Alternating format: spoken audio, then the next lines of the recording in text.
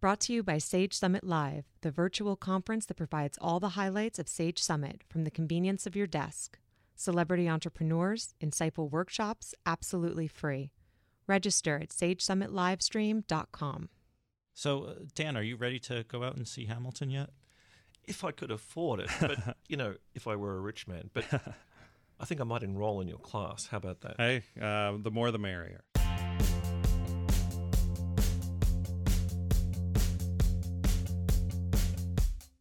Hello and welcome back to the Bloomberg Benchmark Podcast. It's Thursday, August 11th, 2016. I'm Scott Lanman, an economics editor at Bloomberg News in Washington. And I'm Daniel Moss, executive editor for global economics at Bloomberg in New York. Now, Dan, I've been away from the show for the last couple of weeks, and I was listening to them, and they were practically downers, talking about how useless sports stadiums are for economic development, the legacy of slavery in Brazil. What was going on? Yeah, you'd think we'd never heard of Michael Phelps. I thought that the piece on slavery in Brazil, given the Olympics and given the swings and roundabouts of Brazilian economics and politics, might have resonated. Guess I was wrong. Anyway, I did think they were really interesting. But today we're going to go for something lighter. Hamilton has become a massive smash hit on Broadway since it opened just about a year ago, and it recently won 11 Tony Awards, including Best Musical. There were some that it was nominated twice in the same category for, like the actors and things like that, but it couldn't even win those twice, obviously. Anyway, now it's about to make waves across the rest of the country. In late September, it premieres in Chicago for an open-ended run. Then in 2017, it'll start showing in London and also begin a tour around the United States. Right here in D.C., they're doing their best to squeeze the most demand out of a limited supply of tickets. If you want to be guaranteed to see Hamilton at the Kennedy Center in 2018, you actually need to buy 2 full seasons worth of subscriptions to see the other shows there. And there are people who are going to do that, right? Sure. Plenty of people. Personally, I haven't seen the show yet, but I've listened to the soundtrack many times. Dan, have you? I was just confessing with Matt earlier. I have not seen it. Well, even my 2 daughters, who are 2 and 4 years old, ask to hear the songs in the car and can even recite some of the lyrics. But what makes it so great? It takes the biography of the first Treasury Secretary and sets it to hip-hop. The songs are not only catchy, but they sometimes take fairly complicated economic and financial concepts and boil them down to really creative songs. And joining us today to talk about it is Matt Rousu, an economics professor at Susquehanna University in central Pennsylvania. Matt made the trek all the way to New York to be on our podcast and see some Broadway shows with his family. So, Matt, thanks so much for being with us today. No, thank you for having me. Matt, how many of your students had actually heard of Alexander Hamilton prior to this buzzy eruption with the Broadway show? Well, I didn't do a poll, but I suspect most of them had heard the name. Now, how many knew what he did, that would have been a much smaller number. So how are you incorporating Hamilton into your lessons and using a Broadway production to, teach people about his role in the country and the structure of the place? Sure. What I love to use songs, usually before class, sometimes during class as a break, to help illustrate economic concepts in general. And for Hamilton the musical, it has to have about a dozen songs that, when you listen to the songs, illustrate economic concepts incredibly well. And of course, it's become a number one, it's become a best-selling album. So it's the kind of thing when students hear economics within Hamilton, right, they want to keep singing. These are the types of songs where people will sing over and over. And my hope with introducing songs to help teach economics, and Hamilton included, is that they're singing over and over. Then all of a sudden they start to get the economic concept over and over, and it helps the students learn economics easier, better, and make it more fun. All right, let's hold that thought for a moment and listen to some music. What we're about to hear is one of my favorite songs from Hamilton, and probably the one with the most specific lyrics about finance and economics. It's called Cabinet Battle Number 1. So let's hear a little clip. This is actually going to be the actor playing Thomas Jefferson rapping. But Hamilton forgets his plan would have the government assume Now place your bets as to who that benefits. The very seat of government where Hamilton sits. Not true. So, Matt, let's break that down. What is he talking about? It's discussing the federal government assuming the state's debts and really establishing what was kind of the precursor to the Federal Reserve at the time, establishing a national bank for the first time in this country. And that was, of course, very controversial, as at that time, you have individuals and states that really want it to be the United States, but it's the state governments that are the primary drivers of the economy, whereas you have others like Hamilton, Jefferson's on the state government side. You have others like Alexander Hamilton who wanted a stronger national government. And we're, in the process, we're thinking in order to do this, let's form the national bank.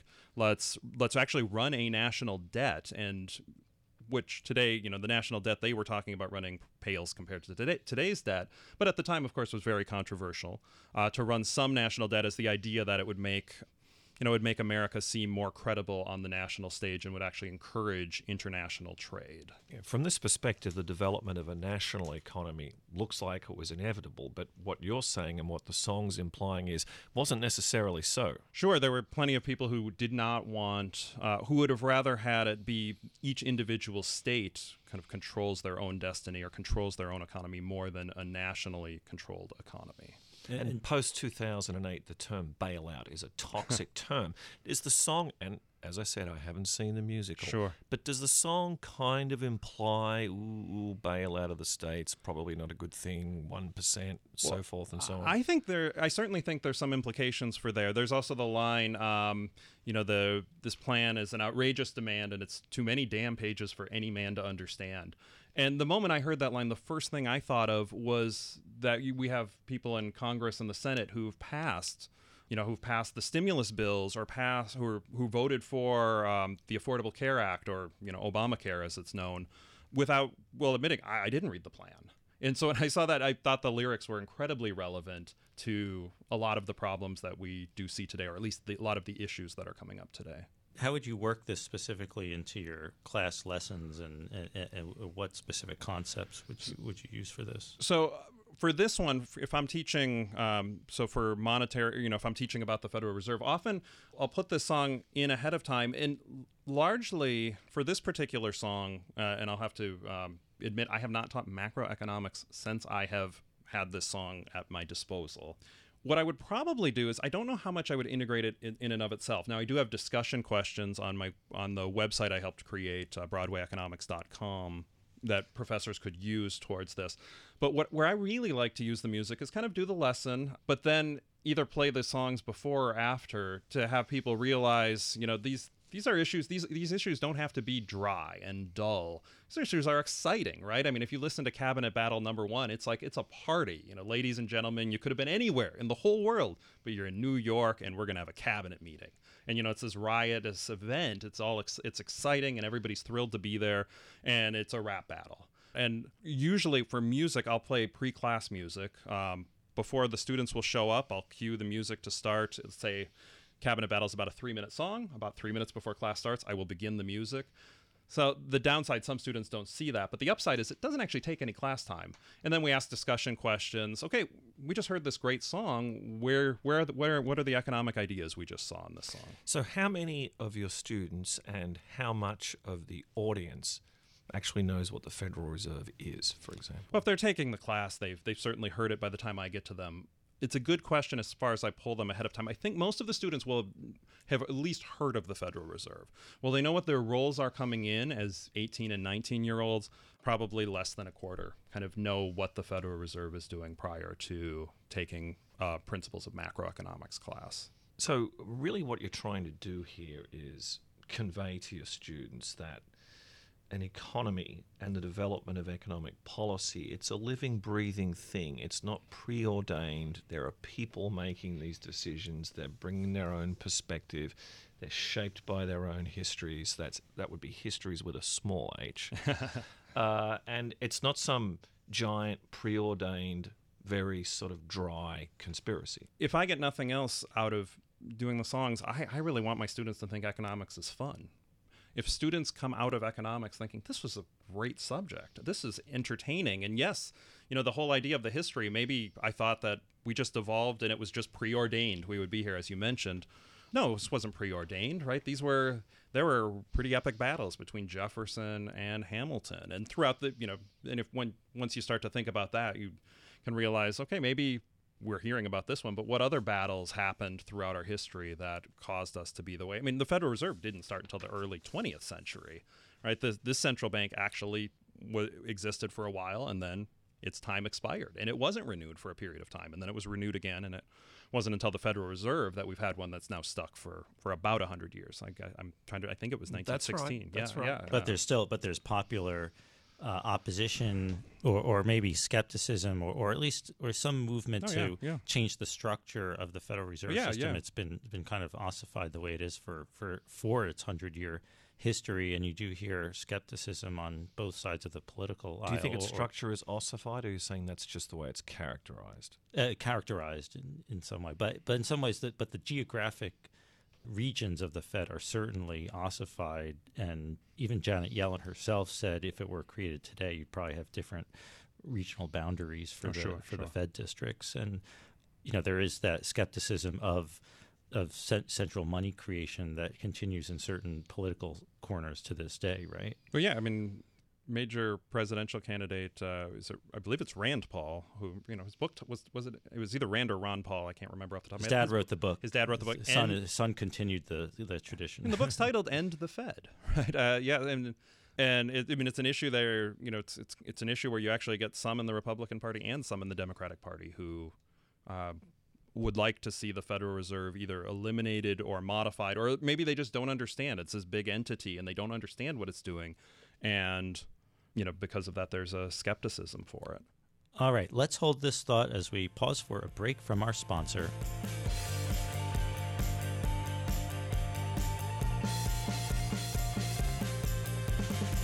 Brought to you by Sage Summit Live, the virtual conference that provides all the highlights of Sage Summit from the convenience of your desk. Celebrity entrepreneurs, insightful workshops, absolutely free. Register at sagesummitlivestream.com. Let's go back to the music for a minute and play another song. This is a clip from a song called "Satisfied," and what you'll hear singing or rapping, if you will, is the woman who plays Angelica Schuyler singing. She's the sister of Hamilton's love interest, Eliza.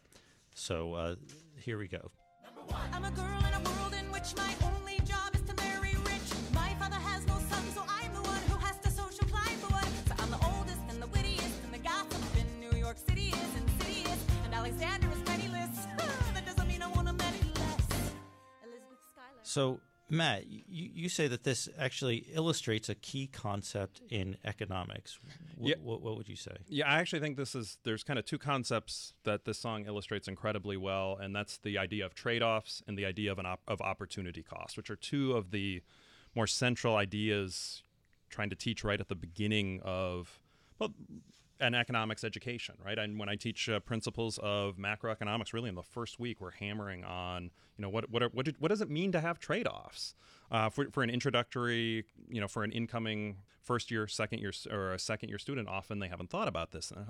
The trade-offs in this song, naturally, Angelica Schuyler is thinking through.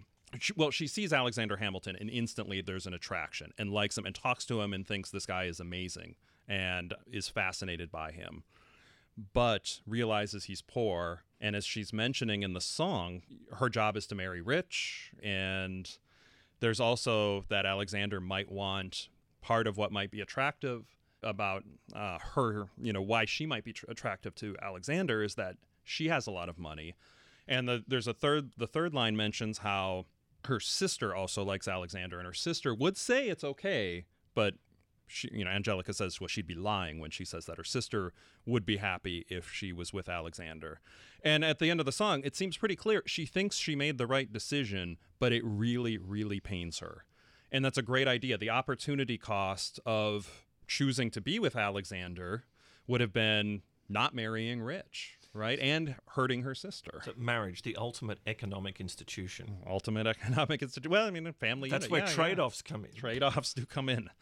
And certainly the trade-off, you're trading off your happiness in one way for money. You're trading off your sister's happiness for money. It's just a fantastic song that shows trade-offs on a high-stakes decision that's not monetary. And a lot of the trade-offs in life are high stakes, right? I mean, do you get a cancer? If you're diagnosed with a disease, do you go get cancer treatment, right? I mean, there are high stakes trade-off decisions people have on a daily basis. And this song, with a lot of emotion and power, I think really captures trade-offs and opportunity costs. You addressed this a little bit a few minutes ago. Is the concept of a trade-off in economics and the development of economic policy something that's alien to your students when they first come to you? Certainly all students have experienced trade-offs, but I think a lot of them will miss the idea that there are trade-offs when they're thinking about various policies. They might not realize, and you'll see this both on like the political spectrum, it's inevitable that politics comes up. Now, when you teach the introductory level economics, it's more what we call positive analysis. It really doesn't delve into the political, the normative, what should we do? But it's kind of natural. I mean, you're starting to talk about the ideas of, minimum wages or tax increases or tax cuts. The trade-offs come in. And a lot of individuals will come in with their political ideas thinking, well, whatever side I've heard, there must be no downside to this particular policy. And we'll never have to cut a deal to get it passed. Never have to cut a deal to get it cut, of course. Yeah, and so I think they've all experienced that, the idea that it happens in politics, I do agree, to some it's foreign. And so I think part of the job that I have when teaching economics is to help make the student understand, look, these are everywhere. You've experienced them your whole life, right? You've had to figure out what you wanted to do for the afternoon. Do you want to go work, perhaps, and earn a few dollars, or do you want to go out and have fun and you'll spend money and have less money the next day? Or, what particular class do you want to take? There's trade-offs for that. Or, all of the decisions in life, there's particular trade-offs. They've experienced them. The idea is then, okay, let's carry that over. Those don't just magically go away in the world of politics, in the world of economic decision-making. Does it trouble you that they come to you without this sense that there are compromises to be made to get your policy, whatever it is, enacted, and that they have to do trade-offs? Does that say something, troubling about society today? I don't know that I'd go quite that far. Would I love if everybody had that? Yeah, I would like if they had that. They're taking, I look back at myself, and would I at 18 have of course been bright? Of course, yeah. But I really don't think I would have. It's part of the learning process. So I don't find it troubling. And what I tell the students when they struggle with any particular topic, if they understood everything in the book already, there's no need for the class, right? Part of my job is to help them understand. And so I don't know that I find it as troubling as some others might find it. My hope is, as far as having maximum impact, if we have individuals who come in and don't understand trade-offs, and I'm able to help some people get, oh yeah, there are trade-offs. There's trade-offs everywhere. And they come out of the class thinking that, I'll think I did a pretty good job. Matt, can you tell us any more about your Broadway economics website and which other songs or shows outside of Hamilton you liked for teaching economics? Oh, absolutely. So it's on BroadwayEconomics.com. I think it's about 45 or so songs from different shows, and you could see the songs. It's got the links to the lyrics, and it also has discussion questions if educators want to use these in their classes. The Broadway songs are fantastic for teaching economic concepts because Broadway musicals tell stories, and a lot of the stories are about economic issues. So, for example, one of the shows I'm seeing this afternoon is Fiddler on the Roof. If I Were a Rich Man, I think, is a fantastic song as far as teaching economic concepts. The initial, you hear the title and you think, oh yeah, that has to deal with economics. Of course, he's talking about what happens if he's rich. But this is one of my favorite songs to use, because if you peel it back a layer, there's much more to it. Tevye is singing about, I think it's Tevye, it's the character's name, is singing about being rich from his perspective in, I believe it's 1905 Russia. And to Tevye, being rich would mean having lots of farm animals, having 2 sets of stairs, and having a wife with a proper double chin, as he's saying, a well-fed wife. That's being rich. That's a rich person in Tevye's world.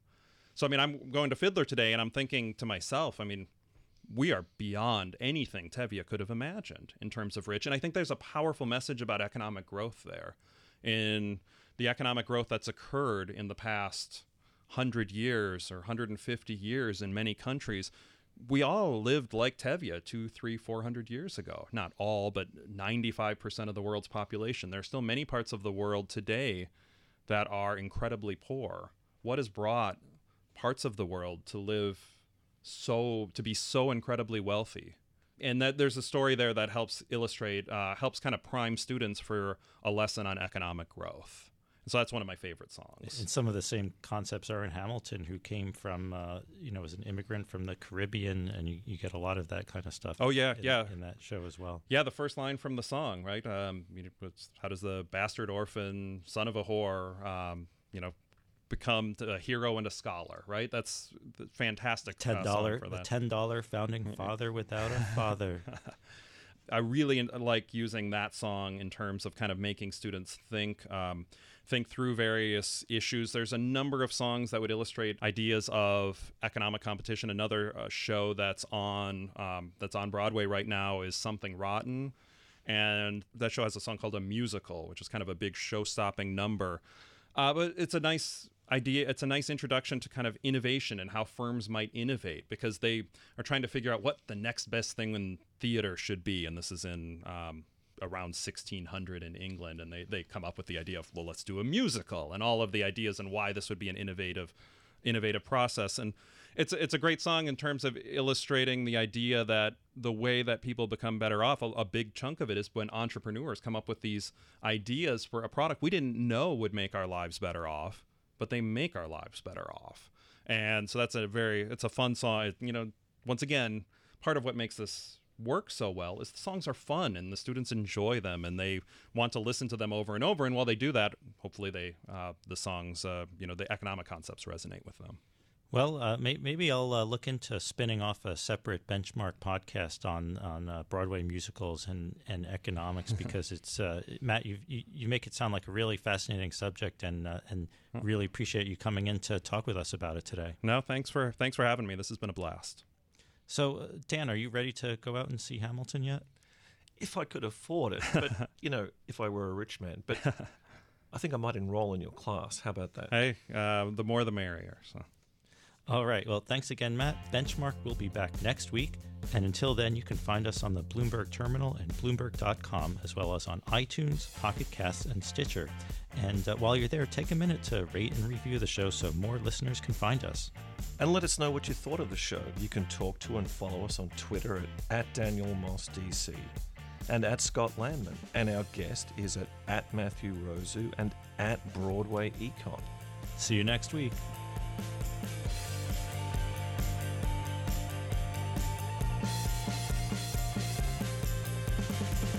Brought to you by Sage Summit Live, the virtual conference that provides all the highlights of Sage Summit from the convenience of your desk. Celebrity entrepreneurs, insightful workshops, absolutely free. Register at sagesummitlivestream.com.